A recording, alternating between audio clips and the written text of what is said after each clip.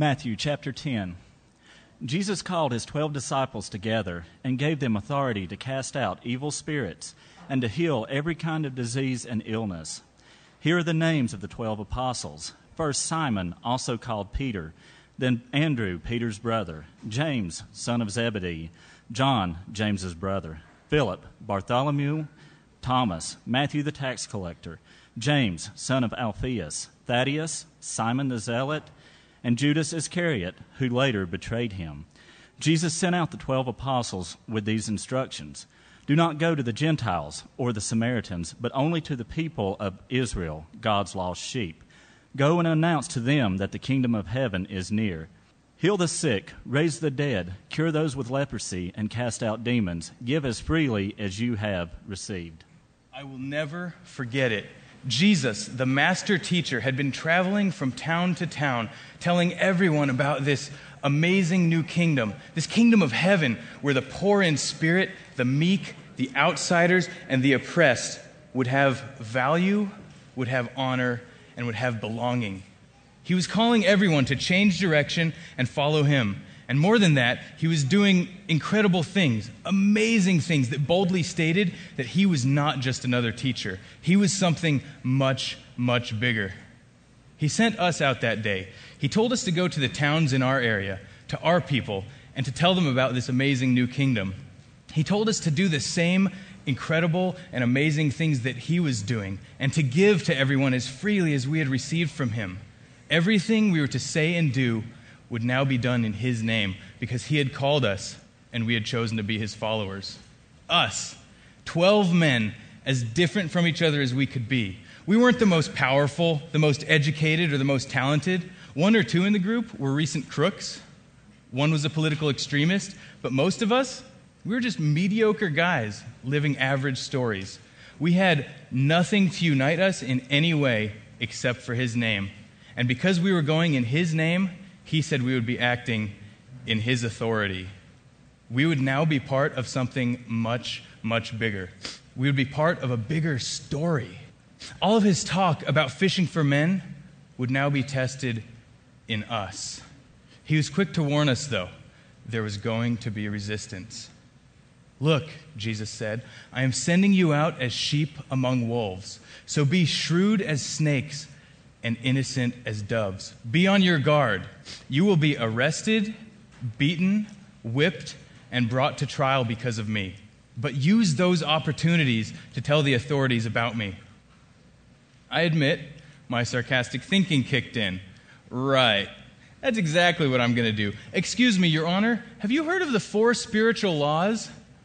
Is Jesus serious? But he was reading my thoughts. Don't worry about what to say. For the Spirit of God will be right there with you, giving you the words. Nations will hate you because of me. The student is not greater than the teacher, and the slave is not better than the master. If they hate me, they're going to hate you. If you are kicked out of one town, go on to the next. Do not be afraid of those who want to harm your body, for they cannot harm your soul. Fear only God, who can send both body and soul to hell, and yet finds you absolutely valuable. I was terrified. This was not the motivational speech we were looking for. Suddenly, all the crowds, the miracles, the overflowing nets, the prestige of being called by Jesus, even the other disciples, faded away into the background. And it was like it was just him and me facing each other. I felt absolutely exposed in his gaze, and yet completely strengthened by it at the same time. Jesus spoke, and his words exploded in my ears. Everything that is concealed will be laid bare, and everything that is hidden will be made known. So tell everyone about my kingdom of light. These are dark times now, but keep shouting the good news into the darkness until the daylight breaks. Keep shouting it, and what seems like a whisper now will grow until you're broadcasting it from the very rooftops of the towns and cities. Don't be ashamed of me. Your families may disown you. Your best friends may laugh at you. Your own spouse or children may despise you. But if you place any of them in a higher position than me in your life, then you are not my followers. If you do not take up your cross and follow me daily, then you are not worthy of me. Whoever finds his life will lose it, and whoever loses his life for my sake will find it." I would never be ashamed of him. I practically shouted it out loud. I didn't understand everything he was saying, but I knew this much. I had already left my family and my business, and I was here following him. Isn't that enough? But as he held me in his gaze, I knew what he was saying. Following isn't spectating. Following is obeying. Following is being. Jesus was calling us to be him to our world around us. And if we were going to be him, we could expect to be treated like him, which means that some people will listen and some people won't. I talk about following like it's a singular decision, but it's really more of a daily thing, like choosing to make a living as a fisherman or choosing to be a good friend or a faithful spouse. Today is a new day. Time to take that first step. Follow me, Jesus said. Do what I do. Say what I say.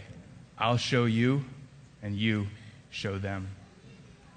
If you were confronted with the question, and I think we are pretty often, if you were confronted with the question, what story is your life going to tell? Would you have to say any words? Or do people already have an idea of what story you're telling? And I'm not talking about the story that you would tell on a Sunday morning because of something you believe. I'm asking about Monday through Saturday because I have found pretty regularly that no one cares about what I believe on Sunday. They want to know what I'm bleeding for Monday through Saturday. That's what makes the difference. So when I hear that question, what do you want your life story to tell? The reason I ask it was I have never forgotten this moment. I was a senior in high school, and we were on this beach retreat, and I was asked to be one of the middle school chaperones, basically make sure that the middle schoolers don't kill each other in their cabins kind of guy. And if you've never bunked with a bunch of middle schoolers, it is quite the experience. The smells alone will tell stories for years. But we were in this final session, and the question was basically asked of the kids, asked of the group, what story do you want your life to tell? And so people were given this opportunity to share. And they did this thing where they invited the lady who was the cook at the camp we were at to come in, and she was going to share as well. This lady had to have been 60, 70 years old, very small, very quiet, very, just very reserved. And they handed her the microphone, and they asked her, they said, "So what would you hope that your story is? What would you hope that people would hear and see from your life?" And I remember it, and because I took my role so seriously, this was why it was so difficult. Her answer was so sweet, but I just happened to be the most immature person on the planet. She says the phrase, "Well, I just hope that through my crack, people see Jesus." I'm sorry. I know some of you are going, "Oh, I get it now." I could not stop laughing. It was one of those moments when everyone was quiet except for me. Like, I'm sitting here going, it's that sound that you make. It's in the back of your throat. It hurts to try and hold the laughter in. She goes on to explain that we're broken vessels, and she goes on to explain the broken vessel thing and that Jesus' light shines through us. But she set it up in such a way that I could not contain my laughter. I was just dying. People were like, "Jason, what is wrong with you?" I was like, "Did no one hear this? Did no one hear this? This is hilarious. This is gold." And she said it on purpose. I know she did. She had to have said it that way because she knew it would be funny, but nobody got it, and I got it. But she didn't. She truly meant she hoped that people would see Jesus through her life. And I had to suck that one up and embarrass myself and apologize and all of those different things. But it was one of those things where it got me thinking. I was totally caught by the idea of people seeing Jesus through my life. I don't understand how it works. I didn't understand how it works. I didn't get the idea. I was like, how is that possible? I'm so broken. I'm so busted. How are people going to catch a glimpse of this Jesus? And so the idea that we talk about with passing the baton of faith and leadership to the next generation, and the idea of releasing people to reveal Christ in their life, those are not just things we want to do as a church. Yes, those are things we want to be marked as a church, but individually it has to happen. I think for us, the priority of handing the baton of faith and leadership to the next generation and releasing to reveal is an idea that I don't just go to the church when I first think of that. Honestly, my first thought is my kids. And I know some of you don't have kids, but for me, the idea of what are my kids catching from me? What are my children going to be handed by me? Are they going to be handed this idea that somehow there's it's this combination, son. It's you work really hard and you trust the grace of God, and that's how everything's going to work. Or am I handing them some kind of a self-righteous religion? Am I handing them this idea of it's me plus God equals a good person, or don't do bad things? What are they hearing from me? What am I handing them? That's my first thought, because when I look at Scripture, I see all through the Old Testament, God did very specific things for one reason and one reason only, and he says what the reason is. He says, so you'll tell the next generation about me. Like, he sets things up on purpose so that parents will tell their children, and their children will tell their children, and their children will tell their children. It is a pattern repeated in Scripture all throughout. And you see where we get in trouble is when those children don't tell their children, and when those children don't tell their children, and when those children don't tell their children. And you see what happens over and over and over to the nation of Israel. So these marks aren't just what we say, but they're also what we do. Release to reveal. I know that we can say, hey, come with me to church on Sunday and hear what I believe. But Monday through Saturday, the question remains, what are you bleeding for? What are you giving your life for? What are you handing yourself to? What are you being consumed by? Because people see that way, way, way, way, way before they'll hear anything you have to say. And I know we hear that practically, and I know we hear that all the time, but when are we going to start believing that? When am I going to start saying, yes, it's by grace through faith that we are saved? It's God's love and his pursuit of us. Well, where is my life reflecting those kind of statements? That becomes the question. And very simply, I think Jesus knew that we stink at the game of telephone. You ever played that game of telephone where you say something and then you pass it into somebody's ear and the goal is to try and get it all the way down the line? I think he knows that we're awful at that game, and in fact, people twist it so it will sound even funnier. So even if you heard it correctly, you mess up one word or two words on purpose. Don't you? In telephone, that's what you do. You make it worse than it really was. No one wants to play the game of telephone correctly. But Jesus knows we don't play that game very well. So the thing we're passing is 3 words. Jesus is Lord. Very simply. Now that statement is so big and so deep and so rich and so powerful that it dictates everything that we do, but it's 3 words. It's really hard to screw that up in a game of telephone. Jesus is Lord. I can't mess that up. Jesus is Lord. I can't mess that up. Jesus is Lord. That's it. And he does this through this announcement, which it's such a crazy picture, but in the text we just read in Matthew 10, you see that Jesus gives them several tasks. Jesus gives them the task of healing and curing disease and raising people from the dead and casting out demons. He's been on this whole tour doing this. He's been on this big old deal, just walking and doing these things in the lives of people. And yes, he gave them all of these tasks, but he only gave them one mission. And that mission was to announce the kingdom is near. Jesus coming, being who he said he is, doing what he was about to do, and finishing the task that he was going to finish, was an announcement. That is the announcement. I'm him. Jesus is Lord. Jesus is who he says he is. And the reason he gave these guys these tasks was not because, and I don't know if I love superheroes, and I love them too much sometimes, but whenever a superhero discovers his superhero powers, it's amazing what they do when they find out they have them. Like with, the flamethrower guy, he's like, oh, I could have a lot of fun with this. And it's almost as if I see the disciples walking in this going, what in the world? Okay, I've got all these, what am I doing with this? And Jesus is like, stop thinking what you're thinking. You're not using this as a freak show. I want you to announce the kingdom. And the reason I'm giving you these tasks is to announce that the kingdom really does have authority, and it's my power that's bringing it. And it's a very interesting picture because, and I laughed at this because I like to read before and after when you're in the Bible and you're talking about a certain text. In Matthew chapter 9, These are the last 4 verses that you see Jesus talk about. Jesus traveled through all the towns and villages of that area, teaching in the synagogues and announcing the good news about the kingdom. And he healed every kind of disease and illness. When he saw the crowds, he had compassion on them because they were confused and helpless, like sheep without a shepherd. He said to his disciples, "The harvest is great, but the workers are few. So," and he's talking to his disciples, "pray to the Lord who is in charge of the harvest. Ask him to send more workers into his fields." Now, I can see the disciples literally going, "All right, Jesus just said to pray. All right, let's pray, guys. All right, Jesus, Lord, send workers into the harvest." Amen.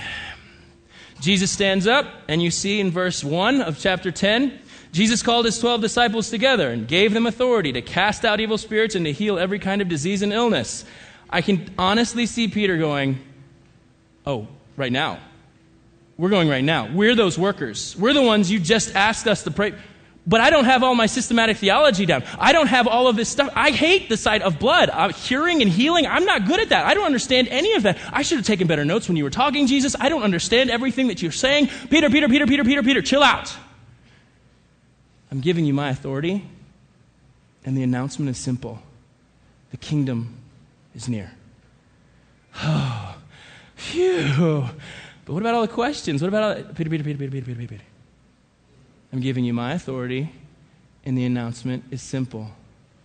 The kingdom is near. This is one of those things where you begin to go, oh, could it be that simple? You see, Jesus didn't give these guys these tasks of healing, curing, raising, casting out demons for their own sake. In fact, you see in Acts chapter 14, Paul is walking in this authority, and he actually heals a guy, and all the people freak out, and they're like, "Oh, it's Zeus, he's come to earth," and they start wanting to do all this stuff and sacrifice to him and worship him. And Paul's like, "Friends, why are you doing this? We are merely human beings just like you. We have come to bring you the good news that you should turn from these worthless things and turn to the living God who made heaven and earth, the sea, and everything in them." See, this kingdom being announced to people was ultimately this freeing of people from things that they were controlled by. And Jesus continues to bring that same message for us to hand to others, freeing people from the very things that are destroying them. That is what we have been tasked with. And honestly, when we're passing the baton of faith and leadership, when we're releasing to reveal, what are we passing to people? What are we passing to the next generation to want to step up into leadership? What are we passing them? Why would it even be attractive to someone to want to do that? I remember one of my first, the first full-time student ministry position I was in, I'd been at this church, and I had always been told, tell people to tell people about Jesus, tell people to tell people about Jesus, tell people about Jesus. If you're not calling people to that, blah, blah, blah, all this different stuff. And it was about a year into being at this place in this ministry that I looked at the eyes of the students that I was working with. And I looked in their eyes, and I could see them, and I was saying these things to them till I was blue in the face. I was telling them all this stuff, and it was as if the Lord revealed something to me at that moment that they don't have anything to say. And I don't know what the combination of lifestyle was, or character, or just students not listening, or parents not communicating. I don't know what the combination was, because for each of them, they seemed to all be great kids, but they had nothing to say. There was no rejoicing over the good news. So it made me go, do they really get the good news? Have they been handed the good news, or have they been handed some form of just behave moralism, don't be bad, be good, that's it? There are some of you in this room where that's still your view of what your role is as a Christian. And what your role is as someone who calls himself a Christ follower. Well, I just don't do some of those things. And that's what you're limited to? Really? This generation isn't looking for something to not do. They're looking for something to hand their lives to bleed for, to give up everything for, and they're doing it to things that aren't God, and it's killing them. You see, Jesus, yes, he didn't have any kids of his own, but by his words and by his actions made it crystal clear to us that the next generation has to get it. There's some of you in here, I know that you're like, kids, whatever, I don't have any kids, so what, am I not a part of this? Yes. And it's a lie of the enemy to think that you are not a part of it. Every single one of you plays a role in passing something to the next generation. Question becomes, what are you passing to them? What are you handing the next generation? Every single one of us is called to reveal Christ in our lives. But would people see Christ if they peeled back our lives? The motivation behind everything. Matthew chapter 5, verses 14 through 16 is, I've wrestled with this all week and going, is it really this simple? And you heard as the monologue was given, that basically the idea of a Christ follower is we exist to tell another story. We exist to tell the story of another. And you see it right here. Jesus is talking. This is like the greatest sermon ever given. And here you find these words. You are the light of the world, like a city on a hilltop that cannot be hidden. No one lights a lamp and then puts it under a basket. Instead, a lamp is placed on a stand where it gives light to everyone in the house. In the same way, let your good deeds shine out for all to see, so that everyone will praise your heavenly Father. Could it be that simple? Could it be that, yes, our words, we are heralds, we are ones who announce good news, we are ones who announce that death has been defeated, sin has been destroyed, and eternity hangs in the balance on what you do with this message. Yes, we are heralds that speak those words. Sometimes you will have to say those words. I think sometimes we're like, well, I just love them enough. If I just love them enough, there will be a time when you have to speak the gospel. It has to be declared. And I think for some of us, we're like, no, it doesn't. And I was at a conference several weeks ago, and I heard a guy say, no one ever came to Christ through eating a sandwich. And I believe there are some of you in here like, no, if I just feed and do all the things. But I started to go, but wait, what about? But then I was like, oh yeah, people did share why they do what they do. Why they who they are. And I feel for some of us, we're so afraid because we don't understand. We're like, in my mind, you're like how Peter would be. I don't understand all this stuff. I don't understand systematic theology. I don't have all the answers. I don't have all the facts behind my faith. I know everybody knows more than I do. I'm afraid. Stop. I live in you. That's enough. I mean, I know some of us are like this survival preparedness people, and we want to be prepared for everything, and you won't be. If I can just make it really clear, you're not going to be prepared for everything. And Jesus made it clear. And he backed it up by saying, hey, don't take anything with you. What? But I'm going on a short-term mission trip. I need a Swiss Army knife. I mean, that's what he was sending them out on, was a short-term mission trip, to go and do the things that Jesus was doing so that they might announce the kingdom was near. But I don't have. You're going with my authority. That's all you need. That's all you need. I really look at this and really felt like we only needed to read to verse 8. And there was so much to Matthew chapter 10. There's 42 verses. We could have read the whole thing. The monologue did a good job of covering that. I would encourage you to go back and read Matthew chapter 10 if you get a chance. But in verse 8, we see the key to why we're passing on what we're passing on and why we're revealing what we're revealing. And Jesus says in Matthew chapter 10, verse 8, give as freely as you have received. And I really wrestled with this. I struggled with this because I believe that this statement tells us a lot about who we are and what we believe the good news really is. I understand if you see the gospel as some weird combination, some mashup of your strength and some of God's strength and what you're able to do and what you don't do, why giving it away would not seem attractive to you. Because in some ways we've become Pharisees. Because we don't see what God has done as free. Because we've said, look what I've done. I can earn it. They need to earn it. I can honestly see why, if you don't think the gospel is good news, that it really is the power of God unto salvation, I can see why you would not want to give it away. I can honestly understand why, if you believe somehow in your heart of hearts that you've earned anything from God, why you would not want to give it away. Because very easily we are capable of becoming Pharisees like that. I earned it. They can earn it. Let them figure it out. Let them wrestle with it. Let them figure the whole thing out. I earned it.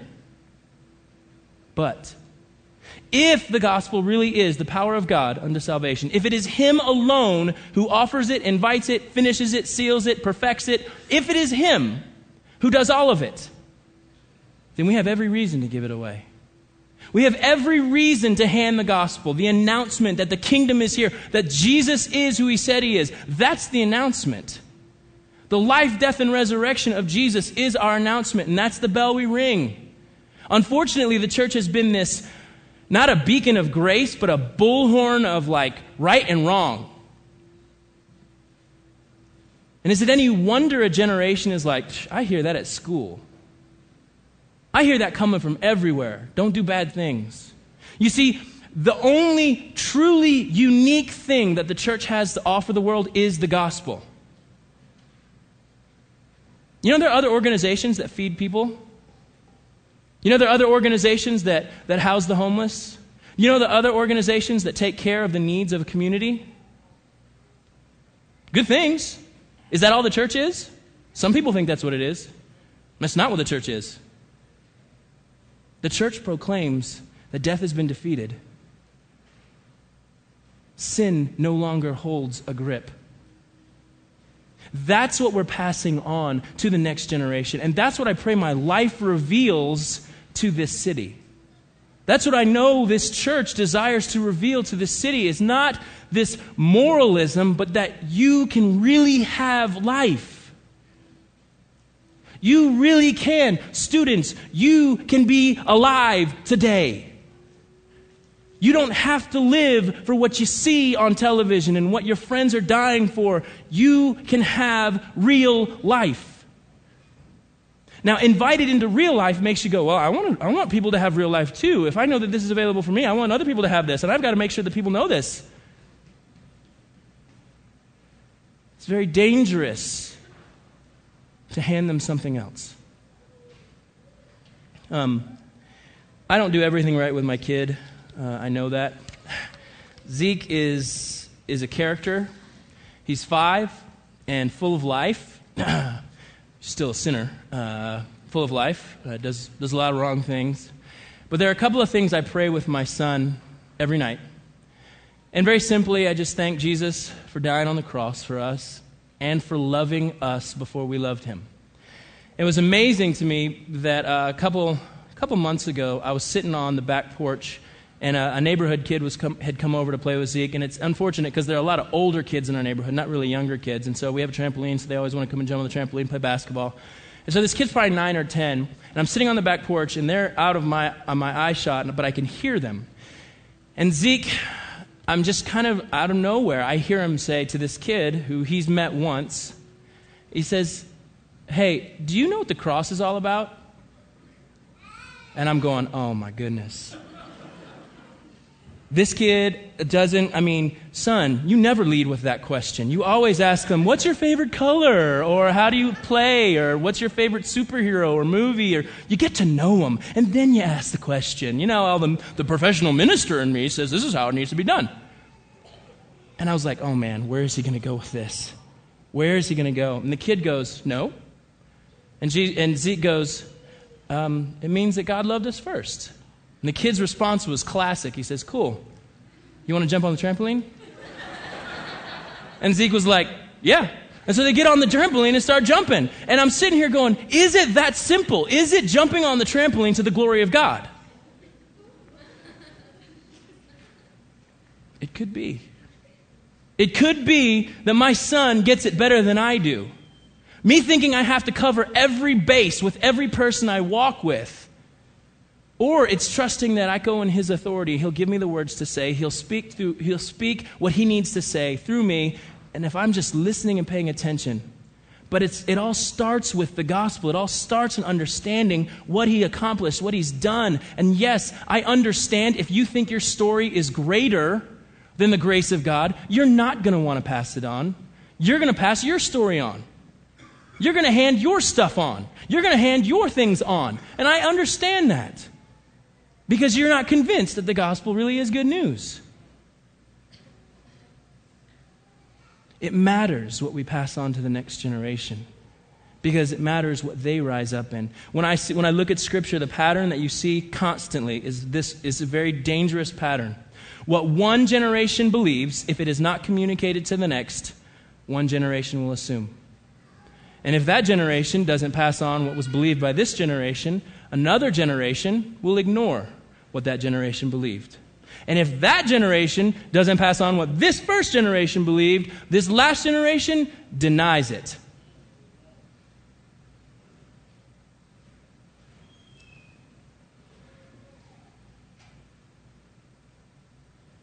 What are we handing to them? What are we revealing to them? Do we recognize the gospel as the power of God unto salvation? Or do we think it's somehow my righteousness that gets me something? We will be stingy with the good news if we believe we are the ones who make the difference. We will be stingy with the gospel if we believe that somehow we've earned something from him. And that scares me to death. I know my kids are going to need therapy. I know they are. They're going to need it when they get older. They're going to need to break down how crazy their dad was.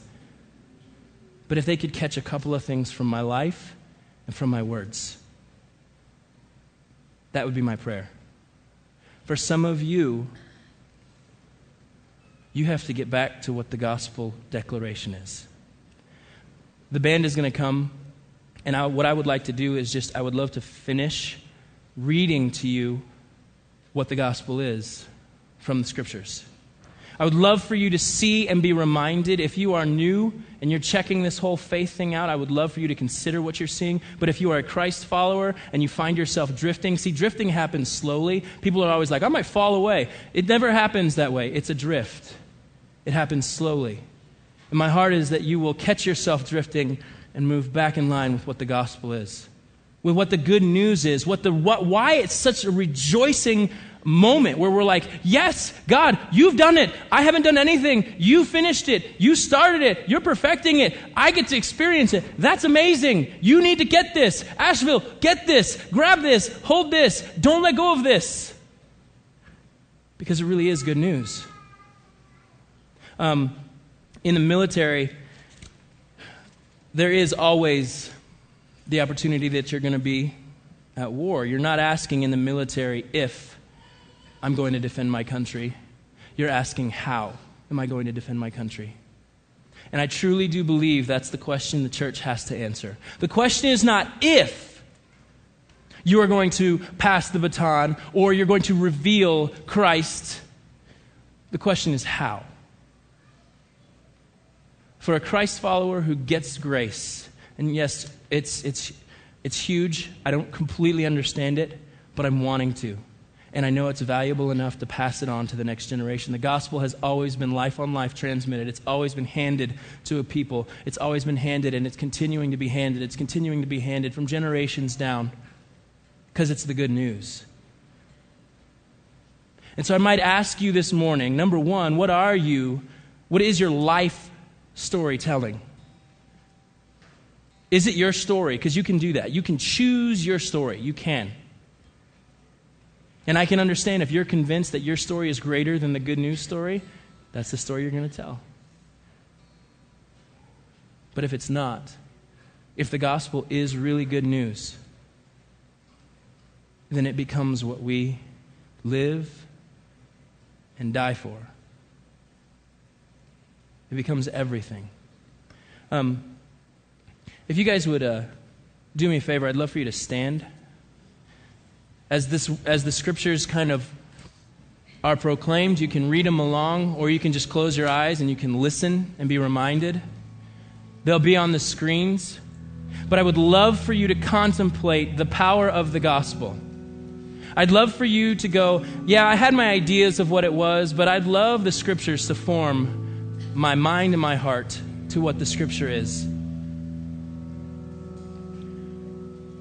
Acts chapter 10, verse 36. This is the message of good news for the people of Israel, that there is peace with God through Jesus Christ, who is Lord of all. God promised this good news long ago in the Holy Scriptures. The good news is about His Son. In His earthly life, He was born into King David's family line, and He was shown to be the Son of God when He was raised from the dead by the power of the Holy Spirit. He is Jesus Christ, our Lord. For I am not ashamed of this good news about Christ. It is the power of God at work, saving everyone who believes, the Jew first and also the Gentile. This good news tells us how God makes us right in His sight. This is accomplished from start to finish by faith. As the Scriptures say, it is through faith that a righteous person has life. If you confess with your mouth that Jesus is Lord and believe in your heart that God raised Him from the dead, you will be saved. For it is by believing in your heart that you are made right with God, and it is by confessing with your mouth that you are saved. The message of the cross is foolish to those who are headed for destruction, but we who are being saved know it is the very power of God. And now you Gentiles have also heard the truth, the good news that God saves you. And when you believed in Christ, He identified you as His own by giving you the Holy Spirit, whom He promised long ago. For God chose to save us through our Lord Jesus Christ, not to pour out His anger on us. Always remember that Jesus Christ, a descendant of King David, was raised from the dead.